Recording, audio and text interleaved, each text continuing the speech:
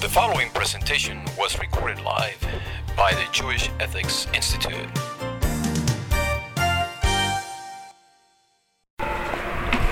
Okay, so the issue is when you have something that comes up, such as what recently there was a case in Oregon 2 weeks ago that there was a bakery, Christian-owned bakery, owned by someone named Aaron and Melissa Klein. Sounds Jewish, but they claim they're Christian, and they were asked to make a cake for a gay wedding. They wanted two males on the top of the cake, and they refused to make it. The local administrative court ruled that fined them, I think it was between $150,000 and $200,000. Oh, you gotta be kidding! Because they refused to make this cake for this couple. Well, okay, this is near Portland, Oregon. Okay, that's why, you know. Actually, around 2 years ago, there was a case in Colorado where also a similar case, a bakery was asked to make a cake for a gay wedding. They refused. In that case, they weren't fined, but they have to report. They have to take that. All their employees had to go to sensitivity training course, and they have to promise never to do it again and to bake as many gay wedding cakes as necessary in the state of Colorado. Rabbi, I mean, if somebody has a private business, I mean, you can choose to turn away business, can't you? So that's the question. So there is many states, not Texas, by the way, but many states. It's not a federal law, but many states have passed laws which say you cannot discriminate based on sexual orientation. Mm-hmm. So it means you can turn away business, but not because of their sexual orientation. The state of Texas, by the way, does not have that law, so you can turn someone away because of their sexual orientation. It's so far in the state of Texas. But many other states, I think it's around 16 or 23 states, I don't remember the number, do have passed laws. Just like you can't turn someone away because they're black or because they're Jewish, so you can't turn someone away because you're allowed to not take someone's business, but not because of race. Right, that's a federal law, I believe. So the question of sexual orientation is that a problem, turning someone away because of their orientation? Now, one could make the argument that in this particular case of the gay wedding cake, they're not turning them away because of their sexual orientation. If a straight couple would come in and want two men on their cake, they'd also turn them away. So it's not the sexual orientation of the consumer that they turn them away. So technically, they can argue they're not discriminating, which I'm sure they did argue. They're just saying that condoning a gay wedding for them is a problem. They have nothing against gay people per se. It's just condoning. We can't sell you something which is part of your act, which we deem doesn't fit with our religious values. But the argument against that is, I'm trying to remember, is that meaning if they would come and ask for a man and a woman on top of the cake, you'd sell them the cake. So just because they're asking for two men, so that becomes the issue. Is that discriminatory? If we'd ask for a man and woman on top of the cake, we'd have no problem. And the other thing is, so that's really the question there. That's the debate. But the question is that's not our issue. That's a legal issue. We're here to discuss the halacha. The question is halachically, am I allowed to, if I'm a Jewish-owned bake shop, and a couple comes in and they want to buy a cake, am I allowed to sell them the cake halachic? I'm not talking about from the government's point of view. The question is halachic. Same question was applied the Hobby Lobby case, which was What's the halachic issue? Yeah, you being part of their something that the Torah prohibits. The Torah prohibits a homosexual marriage. So the question is by me. Okay, hold on. 1 second, let me finish my statement. So the question is by me participating or giving them something which will help them in their celebrate that event, is that a problem halachically? That's the question. So the same thing goes then for three brothers today that's giving a bar mitzvah cake to them that are mixed dancing or anything like that. Is that, right, is that maybe. What we're going down those? Maybe, that road? yes. That could be. Similar question, yes. It's not limited to this question. It's limited to many applications, which is anytime you're selling something, am I allowed to sell someone something? This is a question, it's a business question. Basic Jewish business ethics. Can I sell someone something which they're going to use for a immoral or sinful, something that the Torah deems immoral or sell sinful. a wedding cake with 2 boys on it. Right. Halachically, yes. Okay, now the government's saying you have to sell that cake in Oregon and in Colorado. Texas, they haven't said it yet. But one day, the day will come. It's not far off. So again, the question is, so can I, if Bobby Jucker calls me up, he wants to know, can he sell that cake? He hasn't called me yet. But if he calls me, so what do I answer? That's the question. That's question number one. The other case that came up in the courts. Like the Jewish Herald. Same thing. They haven't asked me either. No. Well, the Jewish Herald is worse because they're basically promoting trade for non-kosher restaurants. They're promoting. Right. They have advertisements. Yeah. So that might be even worse. We'll get to that. We'll discuss that. Okay. So now the other case that came up in the courts recently was the Hobby Lobby case, based here in Houston, one right across the road on 610. So the owners of Hobby Lobby are devout Christians. They're closed on Sunday. If you ever try to go there, you can't go there on Sunday. Very from Shomer Christian Sabbath, and so they one of the things when Obamacare was passed, when the Affordable Health Care Act was passed, so in the Affordable Health Care it says you must provide, if you have more than 15 employees, you have to provide health care, including paying for contraception and abortion. Hobby Lobby claimed that this was against their religious beliefs. They cannot provide contraception and abortion to their employees because this is against their religious beliefs. And they sued the government, and actually they won. The courts ruled in Hobby Lobby's favor that they're exempt from doing something which goes against their religious values in that case. So even though they have to provide health care for their employees, but their health care is not obligated to include contraception and abortions. Specifically, by the way, they sued less on the contraception, more on the abortion issue, and the morning after pill, which they claimed was literally murder, and which was against their values. Contraception is part of their claim. It's the RU. It has to be part of. It's a part of the Affordable Care Act. The government, if you buy health care through the government, yes, you do get. Contraceptives. Right. Because they do provide birth control pills. Yes. Right. So anyway, in that case, the government the courts ruled against the government, and it's based on a law. Just so you be educated, it's called the RFRA Act, which was passed by Bill Clinton in 1993. It's actually introduced to the Senate by Chuck Schumer, our fellow nice Jewish boy, who's not boycotting Bibi. He's going to the speech. Also part of the Gressel signed this bill. What? Kind of backfired on him, didn't it? What, the RFRA? Yeah. Why? Well, because of Hobby Lobby, I think he was against it. Oh, I'm sure. Yeah, he's liberal, but he's still a nice Jewish boy from Brooklyn. Anyway, the religious it's called RFRA, Religious Freedom Restoration Act, which states more or less. I looked at it on the way here. Let me read it to you to make sure I got it right. It says like this. Religious Freedom Restoration Act holds the federal government responsible for accepting additional obligations to protect religious exercise.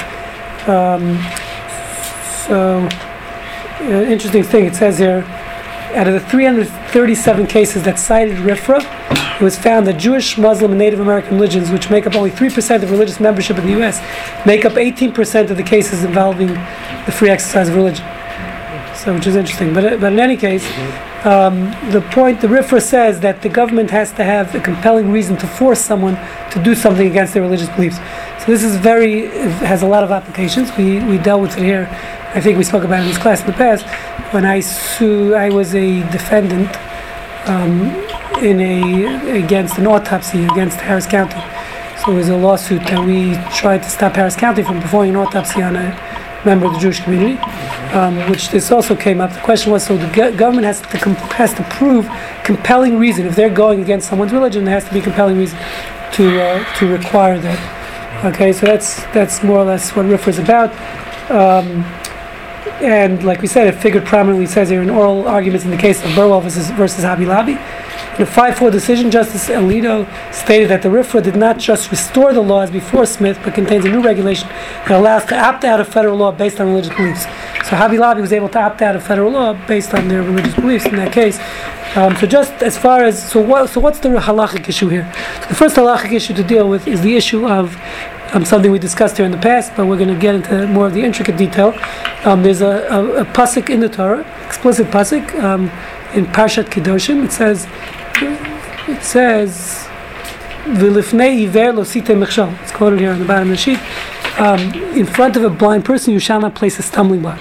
So there are many applications, many interpretations of that verse. The Talmud applies it in three different applications. Number one is in the literal application, literally Charlie Chaplin. You throw a banana peel in front of a blind guy, or anyone walking down the block when they're not seeing it. So that is biblical prohibition. Charlie Chaplin was an evil person, according to the Torah. Okay, that's number one. Number two is in a case where you giving bad advice. This applies to professional, non-professional.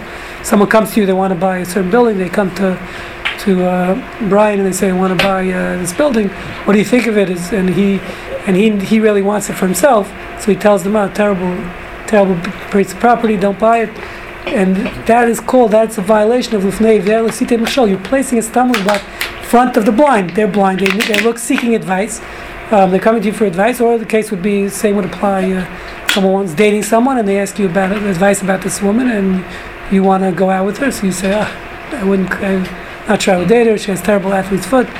And so in that situation, you violated this law of Lifnei Ver L'Siteh Mechshal. You're placing a stumbling block, and you're preferring bad advice. Okay, when someone's asking advice, the question is, if let's say they didn't heed your advice, are you still in violation? What is the violation? Giving the bad advice, or actually only because they stumbled? Let's say they don't end up stumbling. You place the stumbling block, they don't stumble. So that's a different question, which might be relevant to our question here. But the third application is most relevant to us, which is the Talmud says blind doesn't only mean literally blind or advice blind. It means even spiritually blind. It means if someone is spiritually blind, they have no problem doing these immoral things or sinful acts, and you're in whatever way enabling them to sin, so you're in violation of this biblical, it's a negative commandment. It's a lav, lo say in the Torah, of lo lifnei iver, lo siteh mechshal. You're placing a stumbling block. So the classical case, and we discussed it here, is I'm driving the car with Scotty, and he wants some Kentucky Fried Chicken. He doesn't have any cash on him, so he says, "Can you stop at the restaurant and give me some cash to buy Kentucky Fried Chicken?" And so for me to do that, technically would be a biblical violation, even though I'm not eating the chicken and I really don't want it. But the fact that I'm enabling him to sin, he couldn't buy that chicken without me. And that chicken is treif. So then that means I'm in violation of this law of Lifnei Ver L'Siteh Mechshal. Okay? But I'm ravenous, and I'm going to take my car, and I'm going to get the chicken. So you either give me the money, or I'm going to get it somehow. No, but he said. But then you gave he gave a qualification. Yeah, right. You give it You have no cash. Unless you have a gun and going to hold up the Kentucky Fried Chicken, you're that ravenous. So then technically, I'm saying, so now if, let's say, the scenario would be like this. Scotty's asking a good question, a good point. Let's say the case was that Scotty didn't have cash, but he had an ATM card. And the closest ATM is 4 blocks away. So he's too lazy to go to the ATM. So he says, can you give me the cash for the KFC? But he technically can buy the KFC without me. He can walk 2 blocks, go to the ATM, take out his own cash, and buy the chicken. Just he's lazy. It's always been a problem since you were a teenager.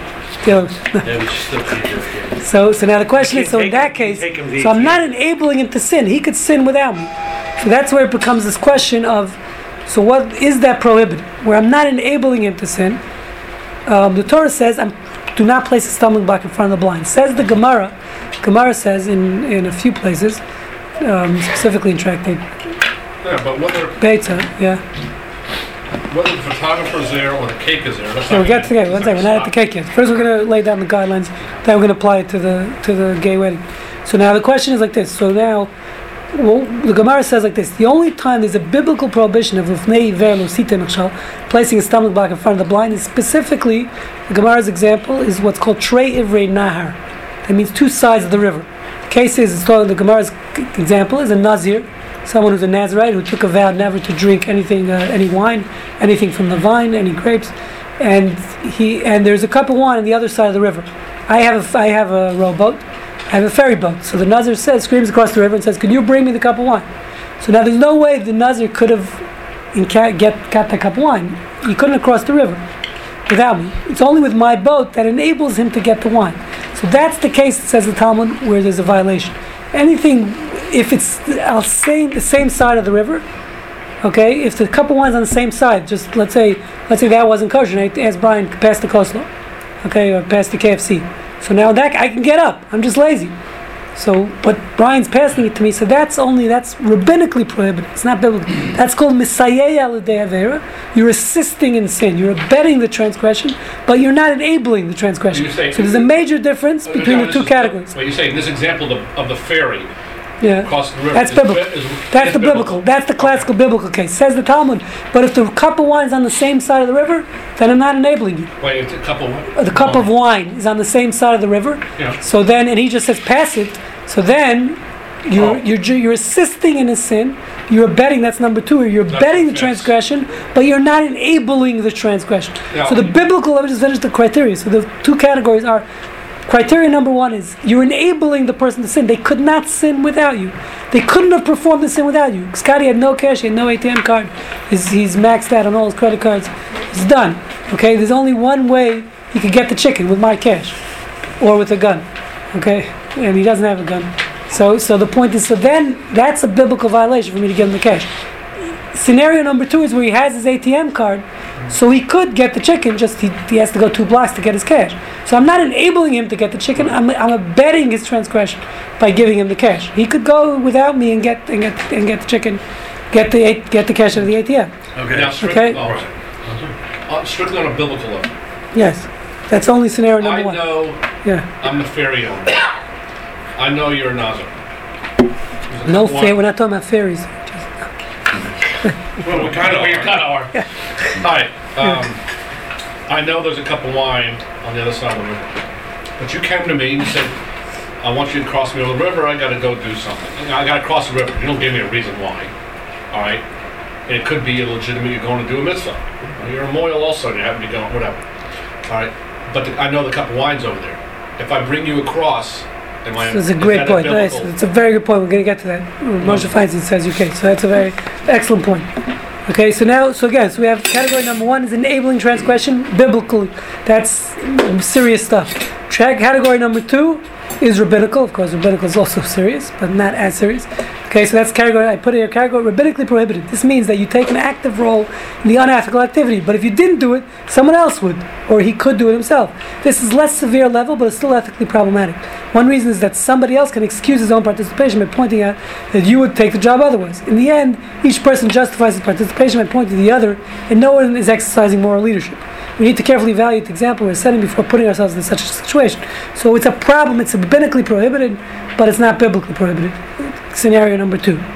Okay, now let's start first, before we get to the cake, we'll start with the Hobby Lobby case. So the question is, if I'm an employer and my insurance will be providing abortion for this person, which is in a halachically prohibited case. Abortion, by the way, is permitted in certain cases if it's endangering the life of the mother. I'm not going to get into all the details, if even emotionally endangering the life of the mother. But in many cases, abortion is prohibited. So the question is, if I'm an employer and my health insurance is providing abortion, is that a problem for me as an employer? Am I assisting in their sin? By the way, abortion for a Gentile is more serious than for a Jew, because in the Torah seems to imply that a fetus is not a life. It's not murder. It's prohibited, but it's not murder. Prior to the Torah being given, the Noahide laws seem to call infanticide murder, or feticide, whatever you call it, is murder. So for Goyim, it's actually worse. So if you're going to have an abortion, it says better to use a Jewish doctor than a non-Jewish. Always better to use a Jewish doctor. But that's besides the point. That's parenthetical. The point is, so now as an employer, is there a problem if I'm providing health insurance to my employees, where that health insurance will provide contraception, abortion, things that might be halachically questionable or even outright prohibited? So the first thing to know is that, first of all, contraception is much smaller problem in the Torah than in Christianity. Catholicism prohibits all contraception. Judaism, once you had your prerequisite number of kids, which is 17, then you're okay, right? And you're fine. You're allowed to use contraception. Okay, but whatever. Without getting into the details, there's much less of a problem with contraception. and like we're saying, even abortion is not considered murder according to most poskim. But the issue here is it's really a moot question as far as Judaism is concerned, because as far as halach is concerned, because there's a concept, especially with non-Jews, known as lefnai de lefnai. That means if I'm 2 steps removed from the sin, we no longer trace it back to me. Sort of like money laundering.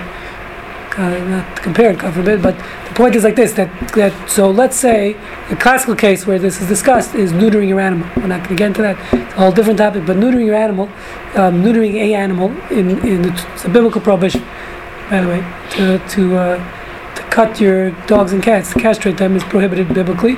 So what the loophole, of course there's always a loophole, what do you do when you have a dog and a cat? So the loophole is, because you're not neutering it, you're bringing it to the vet. The problem is, even for non-Jews, it's technically a problem. So, what do? You're causing the vet to sin. I'm bringing him my dog, my cat. He's going to neuter the cat.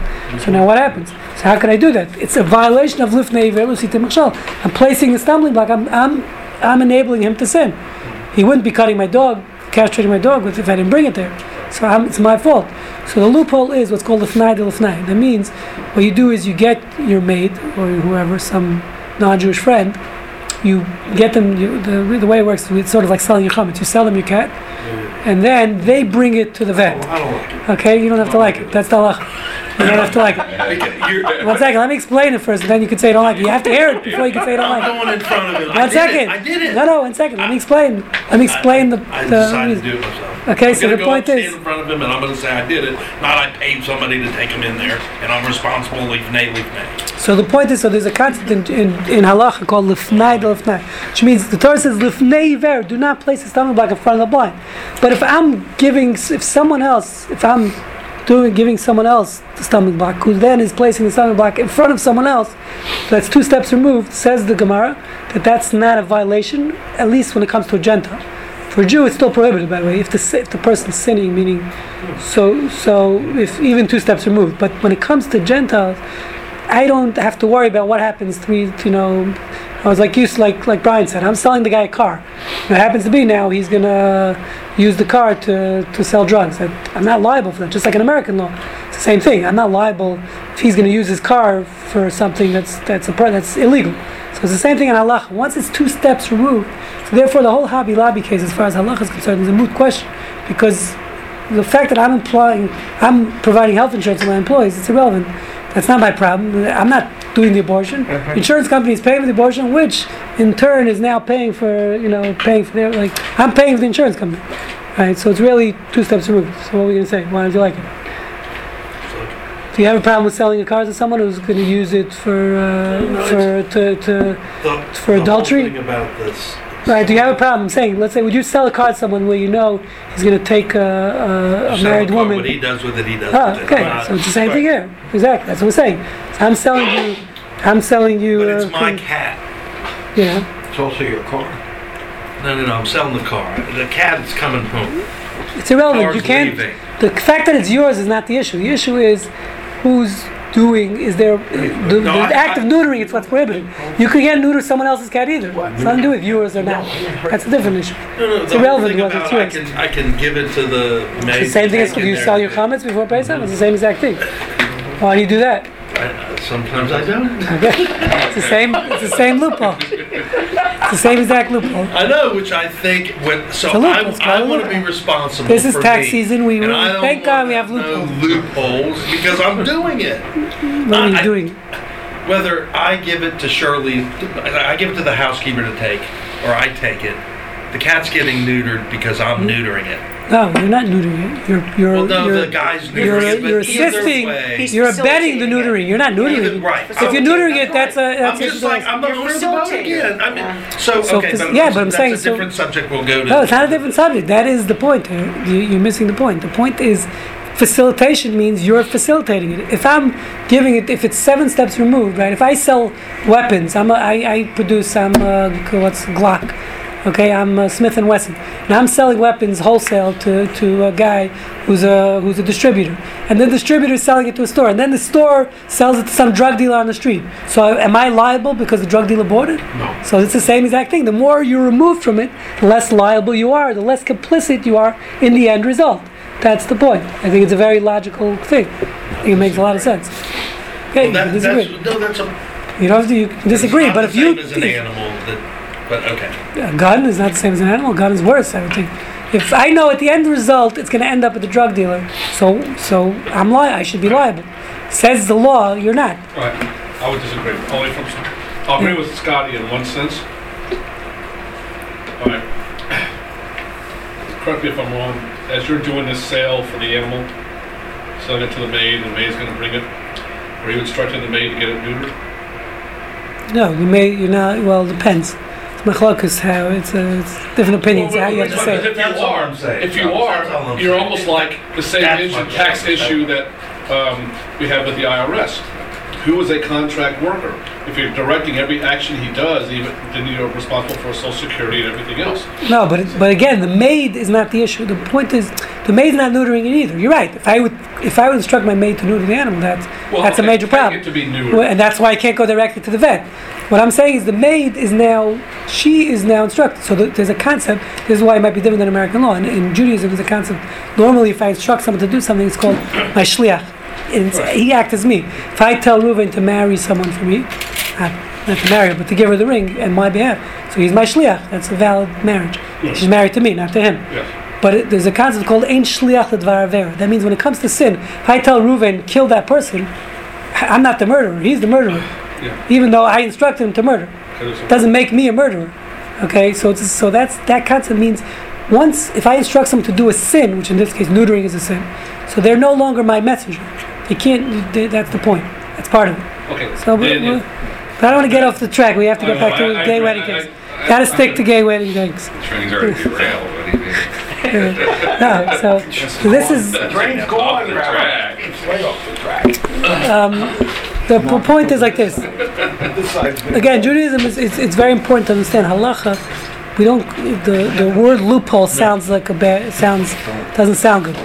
But the point is, just like in tax law, if you ask a local accountant, they'll tell you that meaning just because something's a loophole, if it's legal, then you're not doing it. Same way as if you eat bakos.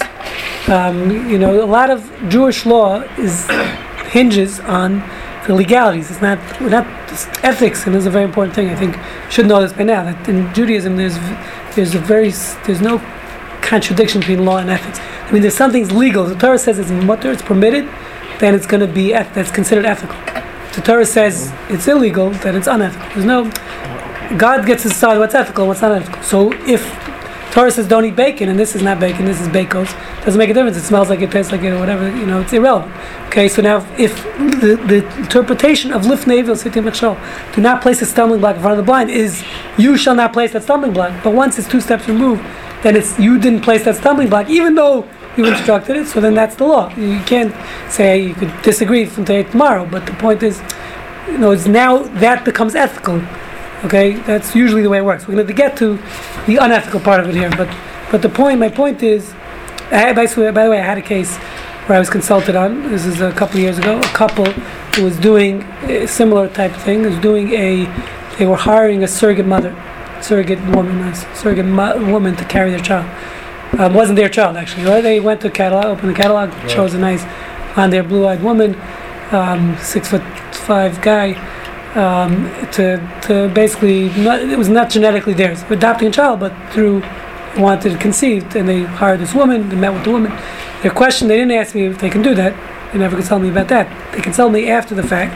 Their question was if in the contract with this woman they have an opt-out, which says that if the fetus, whatever reason they're not happy, there's some defect or something, they have the right to terminate the contract, and then the woman aborts the child. And in the contract, they have to pay for the abortion. So their question to me was, they're a religious couple, they want to know, can they make a contract now where they'll be paying for an abortion, which halachically is prohibited in that case, just because the minor defect, kid has, 11 toes, there's not a reason for an abortion. Okay? But they, in their contract, it is. So their question to me was, are they halachically allowed to sign the contract where they're paying for the abortion? So what would you say in that case, Scott? Scotty would not agree. What would you say? Can't do it. Can't do it. I would say no too. Well, I'm assuming that we're talking about I mean- those kind of reasons. Right, 11 toes. We're not talking about, God forbid, a life No, if it's halachically mutter, then Right, that's but the if issue. Then it 11 wouldn't be a toes, question. I The question is don't obviously think the you case where halachically the abortion would be prohibited, but they This is- chose okay. for the woman So to do this is it. a case of where you're enabling it because she could do it also. She could also pay for her own abortion, I assume. Yes, Possibly. So you're not enabling, then you're betting on. That's what you're So you're not betting. allowed. Right, you're betting. You're not. Yeah, but I'm not allowed to bet either. Okay, It's wait, still but D'Rabbanan. Well, It's still- okay, well, I That's don't know. Wait, D'Rabbanan. no, I'll take that back. In this case, we're talking about a legal document which has force of the court, okay, the U.S. court. Then I would say you are being the stronger one, which would be enabling, because you're forcing her to have an abortion. Well, I'm No, not. no, for- you're forcing out of your contract. You're not going to pay her, and she could choose to go on and get Oh, look, pregnant, Right. So technically, yes. So that was part of Oh, my. you're not forcing the abortion. No, you're saying. Yeah, I mean, if she wants to carry the baby, it's her Oh, okay, prerogative. I Yeah. thought I misunderstood. She you. I wants thought you said you to were have the forcing baby. I don't think they would have. They're just backing out of the contract, saying Oh, I thought it's you over. whatever We're not happens, taking the baby from you. Right. After I misunderstood. You want to abort it? You want forcing to? the abortion. I But thought they were if you want to abort it, Never then mind. they Then pay I for it. agree. And that's probably, I would say, if anything. So what do you think? assisting, Then? Maybe assisting because you're. So anyway, so I wasn't sure, so I called my go-to rabbi. So I consulted with actually I called one Higher rabbi. court. He hung up the phone on me. He's like screaming, "How can you let them do such a thing? Like forget about the abortion." He told me about the surrogacy. Yeah, And, yeah. he Yeah, scared me. that came to you So after I the said fact, yes. right? I said, Yeah. but he wouldn't. He actually hung up the phone on me. He was really angry at me. So then I called another rabbi, my second rabbi. So anyway, so The this story guy changed said. a little bit. So he basically what he said was like this, and Scotty's not gonna like it. He said what it is they can write in the contract if it's a general statement, we will pay for all your medical bills, then it's okay. You can't explicitly say in the contract we will pay for abortion.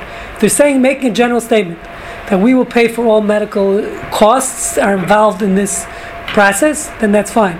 But they can't explicitly state that they're going to pay for abortion. The reason is, meaning the point is, if they're stating we're going to pay for abortion, so that means they're complicit. If they're saying, listen, we're paying medical. Now, she chose to do this process, again, because it was her prerogative. She could have, even if they pull out of the contract, it was the prerogative of that woman to go ahead and continue with the pregnancy.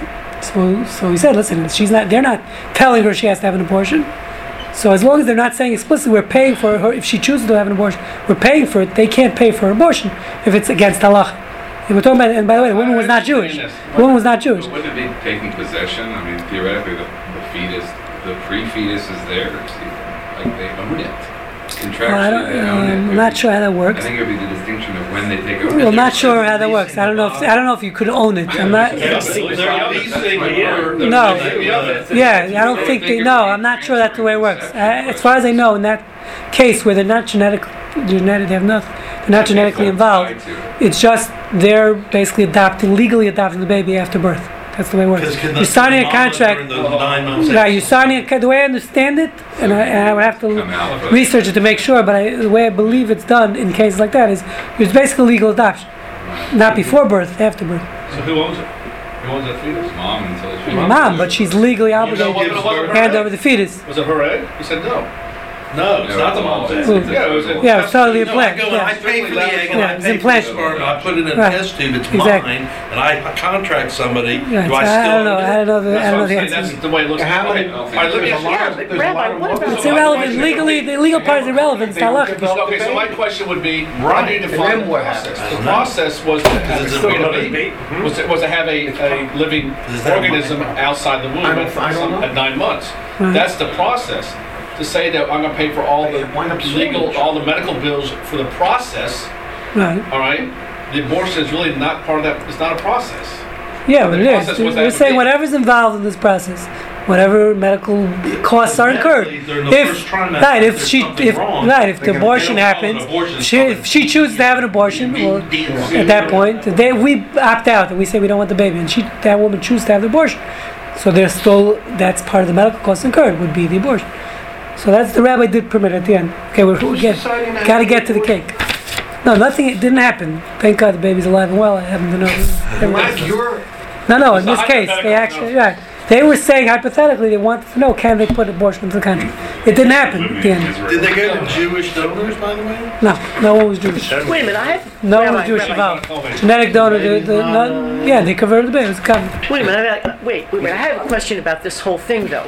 When the couple They were getting off entered into this contract, can I Is just it ask relevant this to the question? To the, Yeah, the topic, yeah. when the couple entered into the contract, did you say that they were saying that if there was something wrong with the baby, that they didn't want to have the baby? they had What an about opt-out. that? I mean, that in itself is kind of a. What's What's not that? just baby? What? They can do Well, whatever you they want. know, Saying it's not even their, it's not their baby. It's not related to them. There's no relation. That's what I Well, they can do whatever they want. They make a it's like contract. going shopping, you know. Yeah, the whole thing is problematic. I'm not discussing that. Yeah. Okay. All right. It's different. It's a different question. Yes. You agree with me, Okay, though. let's go. Okay, gay wedding kings. Let's go. Wait a second. You're moving the thing on. Okay. Now, getting back to the cake. Okay. So now, All right. So we're at. so as we know, there's nothing new. There's a beautiful statement. Stop right there. Talmud says, "Ein chadash tachat hashemesh." There's nothing new under the sun. So 25 years ago, or 50 actually, I don't know, let me see what year this was written. Tafshin Yitches, 1958. Right, gay weddings didn't exist in the United States of America. At least it wasn't even on the agenda. Couldn't even get. There was no bakery in America that would make you a gay wedding cake at the time. So, but Moshe Feinstein was asked this question. Believe it or not, it's unbelievable. There's nothing new in the world. So this is the question. It was posed in 1958 to Moshe Feinstein. The question was posed from a rabbi in London. His name was Ben Zion Rakoff, who posed this question to Rabbi Feinstein. The question was, this guy owned a congregant of his own, a wedding hall, Scotty's case, and he had a catering hall, and the question was, he would rent out the catering hall to Jewish weddings, and at the Jewish weddings, God forbid, they had mixed dancing. Okay, and his question was to Rabbi Feinstein, can he rent out the wedding hall, where halachically there's going to be mixed dancing that's prohibited? Can he rent out the wedding hall to couples knowing they're going to have mixed dancing at the wedding? That was the question to pose to Rabbi Feinstein. Okay, so it's a lengthy response from here, and he goes on to say. So that was the question posed. It was in London, like I said, and it was a question of Lifnei Iver. He says, "Is this a problem of two things?" He says, "One is, am I abetting their sin by renting the hall, and secondly, do I have to make sure they don't sin? Meaning, when they do rent out the hall and mixed dancing starts, am I obligated to go in there and pull the couples apart?" Okay. Try that. So Moshe goes on. So the first thing he says, he permits it for four different rationales. Okay, number one, he says it clearly is not lifnei iver. It's not a violation of the biblical prohibition. Why? Because he says, listen, there's many halls out there. If you don't rent in the hall, it's not like you're enabling them to do the sin. If you don't rent in the hall, they're going to go next door. You're not the only wedding hall in town. Right, so that's number one. So it's not two sides of the river. The biblical prohibition, as we said, is only two sides of the river, where the Nazir can't get the cup of wine. In this scenario, they can go to another hall. They don't need you. You're not the only show in town. So that's number one. It's not biblical. So he says it's downgraded immediately to category number two, which may be a betting sin. So he says, first of all, he brings a Shach, it's a commentary on the Shulchan Aruch. He says an unbelievable thing. Not everyone agrees with him, but he says you can rely on it in this scenario, which is that Shach says, and this is very important for many of us who have relatives who are not religious, who don't necessarily care about the halacha, but so this is important. He says when someone's doing something deliberately, okay, that means what's called in the halacha's term is called mazid. We have two categories: a shogeg and mazid. Shogeg means unintentional sin, or sometimes you have someone they know they're sinning, but this is my life. Leave me alone. Don't bother me. Right. So in a case like that, he says, where the person is doing the act intentionally, he says there's no violation of the placing a stumbling block. He says placing a stumbling block is only in front of the blind. If they know what they're doing. They know what they're doing is a sin. So that's not your problem. They're doing it. They're choosing to do it. Placing a stumbling block means like Charlie Chaplin. The guy is blind and he put the banana peel in front. But if the guy knows what he's doing, so he's saying if the guy doesn't know this is a sin, right? He doesn't. So that's the problem. You're helping him sin where this guy doesn't know that you go into a place. The guy doesn't even know kosher exists, right? he doesn't even know about the concept, and you're serving him non-kosher food. That's placing a stumbling block. But if the guy knows kosher, whatever the case was, and he's doing it intentionally, so then it's not your problem. Then there's no violation. And not everyone agrees with that. The Magen Avraham argues, but he says that's another thing here. So here, where they know they're doing is wrong, so it's not your problem. You don't have a prohibition of stopping them. You're not obligated to stop them. That's number one. Number two, actually. Number three, C. He says.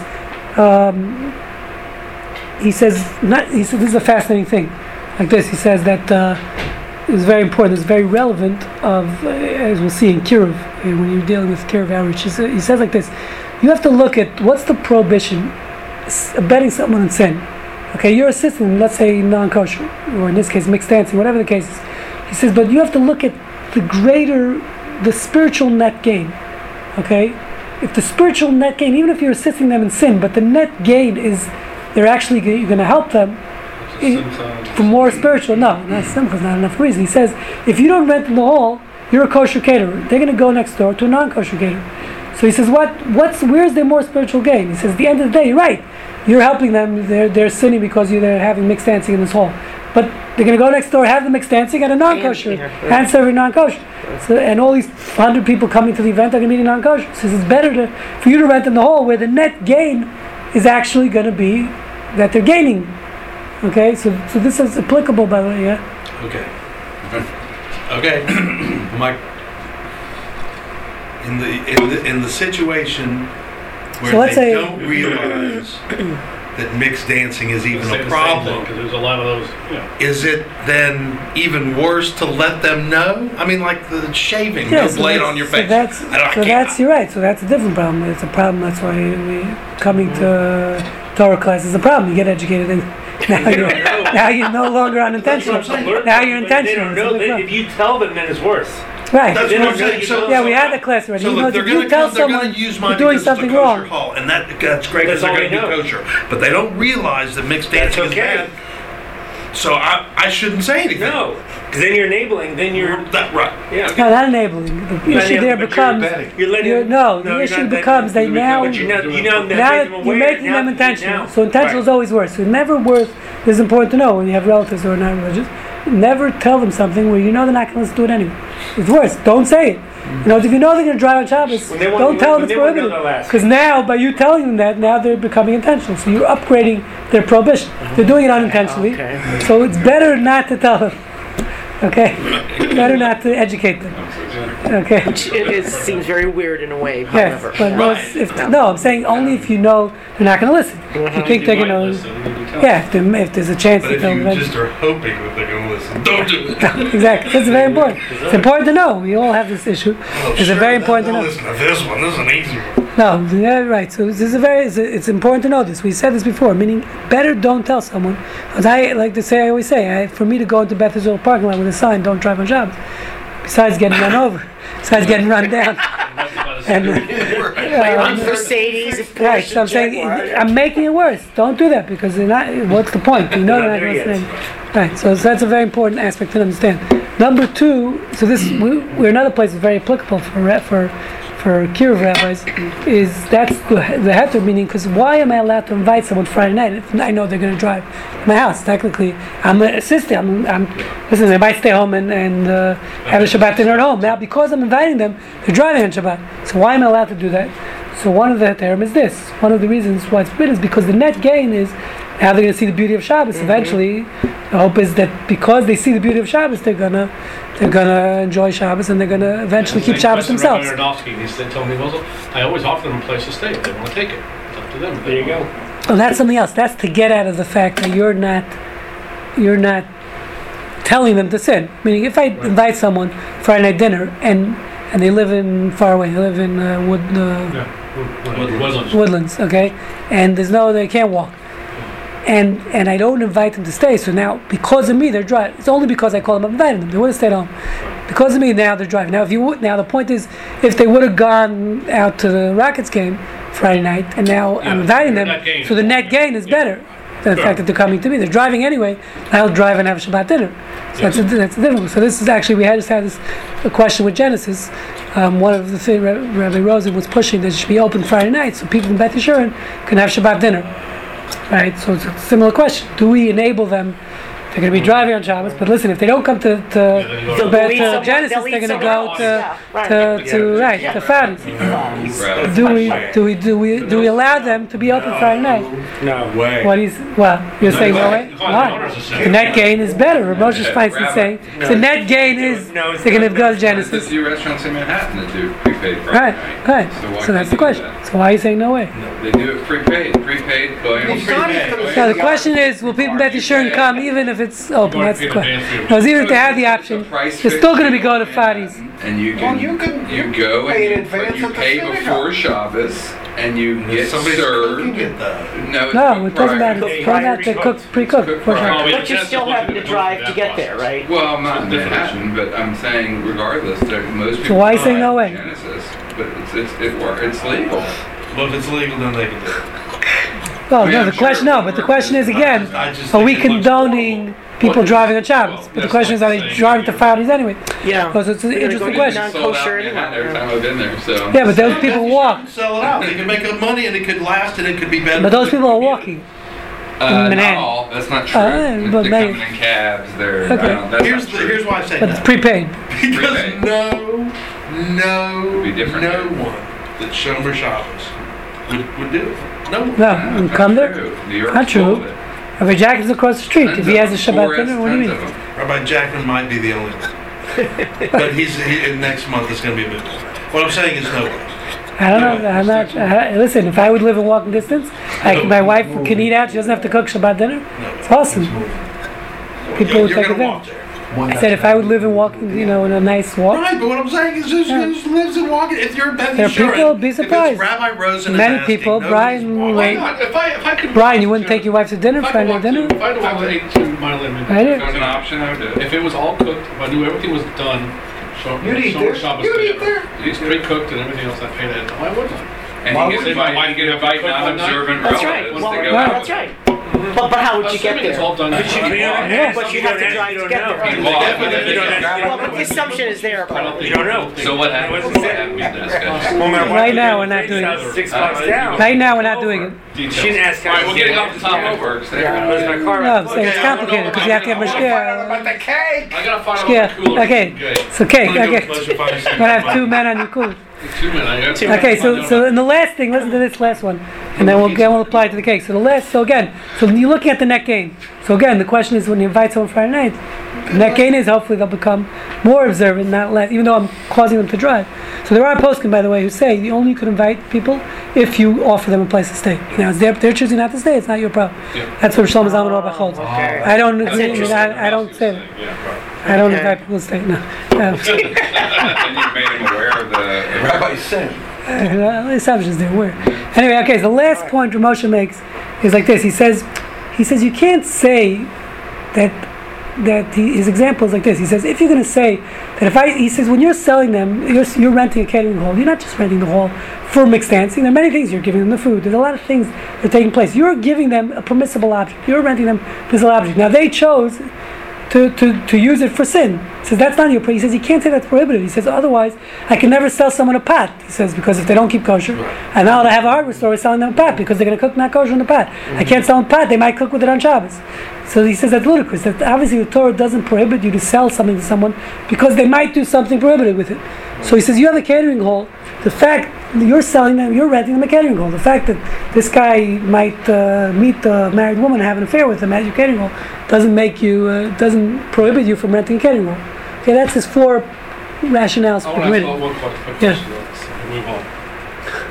Does that also, is the rabbi also taking into account that if you're blind, you get away with a lot, okay?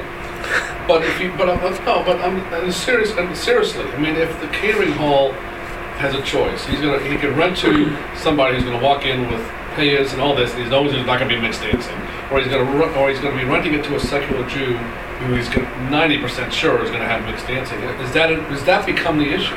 No, you're saying if he has a choice, well, Moshe's not It's a discussing. choice, but I mean, if you kind of know what's going to happen. I mean, No, so he's saying even though you know, he said, listen, it's not your issue. I'm renting them a it's not pot. my problem. You know, I don't have to. When I sell you a pot, I don't have to check what you're going to do with the pot. It's not my issue. Okay, now so It yeah. seems much harder when you say gay marriage and not mixed dancing, though, because it comes out to be a Yeah. lot Or harder. that's more biblical. Yeah, well, so the problem is like this. So originally when I learned this truth, I said, wow. So then, according to Moshe, there's the same thing with gay wedding cakes, because you have.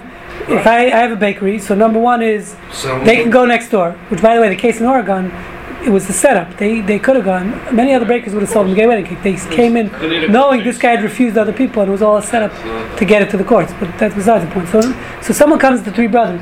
So they know they. So if they don't have to come to me. Three brothers doesn't sell them the cake. They're going to go to somewhere else, right? Okay, that's number one. So it's not a duress. It's downgrade. Number two is. Question of is if deliberate. Clearly, if someone's marrying a man, I assume he knows knows he's marrying. So it's clearly deliberate, meaning they know that according to the Torah. Well, not necessarily. If they're from Beth Israel or maybe part of the conservative movement today, they might say it's not really prohibited. It's only monogamous. You know. So again, they might not realize it's prohibited. So that would have to apply on a case by case basis. The other thing is marriage. Like anyway, how do you know what they do behind closed doors?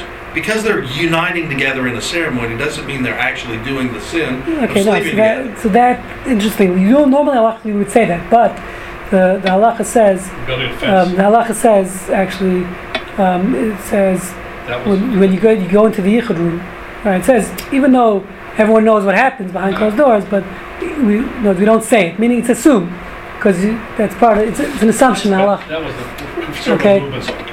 Oh, sure. So you see, right? That's a good point. So the point is, but you're right. When I'm selling them a wedding cake, I don't know what they're doing. Now, if the union, maybe they're putting on a show, whatever it is, I'm selling the cake. By the way, the husband and wife that I'm selling the cake to might hate each other too. You're right. Or it's a very good point. Okay, so here's the Not to answer. pick on You don't ask, and you just sell them the cake, and they can get their own top for it, and you just don't that's get for sure. involved in it. So if I sell them a cake without the top, I can do whatever I want. That's for sure. the answer. So that's a good point. So I want to get there. One second. No, she's saying just sell the cake without the bride and groom. Say, listen, I'll make you a cake. No That's top. what I understand. I don't understand in Oregon. The guy could have said that. You know, if he would have said to them, listen, it's not discriminatory. I'll sell you the cake. I'm just not going to sell you. Not going to put the man and man on top. Right. I'll sell you the cake. I don't know why. Takes it to his vet and lets the vet fit it on. Or I'll sell you the man. Back to the vet. No, Brian, you could say I'll sell you the two men on top, but they have to be neutered. Right. That's the thing. So anyway, let me just finish because we're out of time. So the point is like this. Now the number 3 C applies, I think, to the gay wedding cakes also, which is if three brothers doesn't sell them the cake, then they get a non-kosher gay cake, which may be more. So the question is is that okay? Now the last point. I think you should get a No, I'm just giving an example. But I'm saying if theoretically it happens. So the last point is where I think your point comes in, which I think I'm not sure. This is where originally when I read the tshuva, I thought Ramosha it would be permitted. Because it's the same thing. Listen, I'm selling them like someone just said. I'm just selling them a cake. What they can do with it is not my problem. I'm selling a permissible object. Okay, but so it's like the pot. But the problem is if there are two men on it, there's only one thing this cake can be used for. If I'm selling them a cake and they go and do it, I happen to know it's a gay wedding, then I think Ramosha would apply. Exactly like Susan's saying, because I'm selling them a cake. Now, it happened to me, I know they're going to put two men on top. That's not my issue. I'm selling you permissible cake. You want to throw it in someone's face? You want to you want to do whatever you want with it. But once I'm putting those two men, I'm as a baker, I'm an artist, and I'm putting those two men on top of the cake. So now it's no longer Ramosha, because I'm not just selling you a pot that you can use whatever you want. There's only one thing this cake can be used for at this point, is a gay wedding. There's nothing else you can't bring that cake to work, put in the coffee room. Okay, so if I own a Beth Bad, all right, and a Jewish couple comes up to me and says, please sell me a pot I can put my lobsters in. Or sheets. Again, that's not your problem. No, because again, because a pot, what Moshe is saying is a pot could be used for lobster, it could be used for They register chicken for gumbo. sheets and Okay? woolen linen. So 1 second, wait. So the pot could be used for both. Therefore, there's no prohibition. I'm not placing a stumbling block. 1 second. Example's better. When I sell you the pot, even though I know you tell me I'm going to use it for lobster, that's fine. Because a pot is a permissible object. But once it's a lobster pot, it has a basket where the lobster's feet. Especially built. So then it could be a problem. Okay. Which, by the way, but it's not. I'll tell you why. Because I own a lot of shrimp cookers for kasher. We use them for kasher in kitchen. That's how we kasher. Okay, what if you go to Great. Bed Bath & It's Beyond great. and register- Shrimp cookers are great for kasher in kitchen. And register for linen and wool together in your sheets. That's a. He's the store Oh, owner. so that's sure, bro. Well, you know how to say it. 'Cause- No, he's the store owner, so Yeah. he can't offer it for sale. Well, yeah, you can't. That's right. If you know they're not going to check it, that might be a problem. It's a good question. And if I know they're not going to, even if you have suits, yeah, You can't. You can't sell it. That's right. you're allowed to sell it. But Yeah, because you can sell it. listen, every store in Brooklyn sells it. They assume you're going to check it. You take it to the lab to check for linen and wool. Now In to case wear a wool and non-Jew linen. walks in to buy it. Right, sheets. By the way, I'm not such a problem necessarily.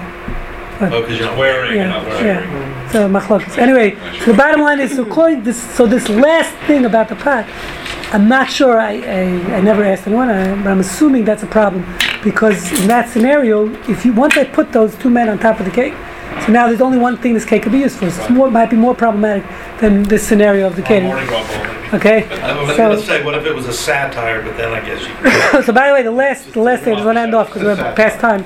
We don't like going overtime, but. Oh, good. Which is there's another problem. So let's assume it's permitted to sell the gay wedding cake. You're not in violation of the thing either. The other problem is there's something called lo tichanin, which is the Torah says, I don't know the English translation, but it more or less means don't TL. I don't know that's the Yiddish word. TL someone? You know what TLing means? TLing, tuchus looking. So it means you can't condone. There's certain things.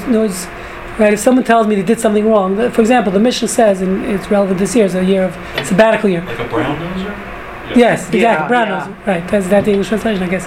Exactly. So that's a biblical prohibition. If someone's sinning, you're not allowed to brown nose them in condoning their sin. Okay. So let's say a Reform rabbi comes and tells me he married he just did a gay wedding. I can't go and say, wow, great job, beautiful, you certainly, beautiful job. Even though I'm not doing it, it's after the fact, Send me your business. right? So even though I have nothing to do with the wedding, I'm not part of it, but I'm saying, wow, your speech is great. It's a great speech, okay? The rabbi gives a great speech, and he talks about gay marriage is beautiful. I can't say, wow, great speech, rabbi. There's a Mishnah in Shvius that says like this. It says that if you're passing by a field and the farmer is working during sabbatical year, you're not allowed to say, keep on trucking, keep on plowing.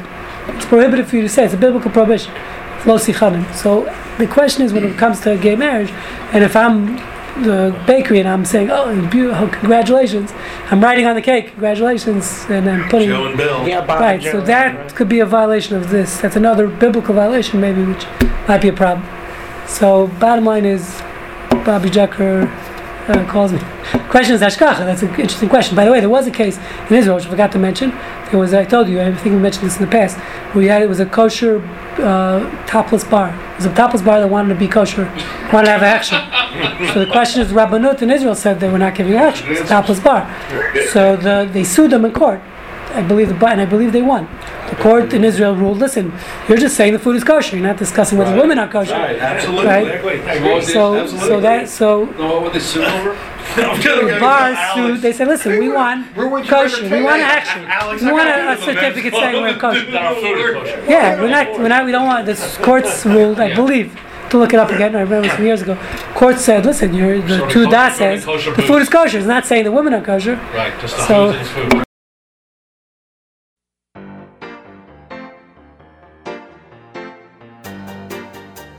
You have been listening to the MP3 project from the Jewish Ethic Institute. For a complete selection of our lectures, please visit our website at j-ethics.org. Shalom.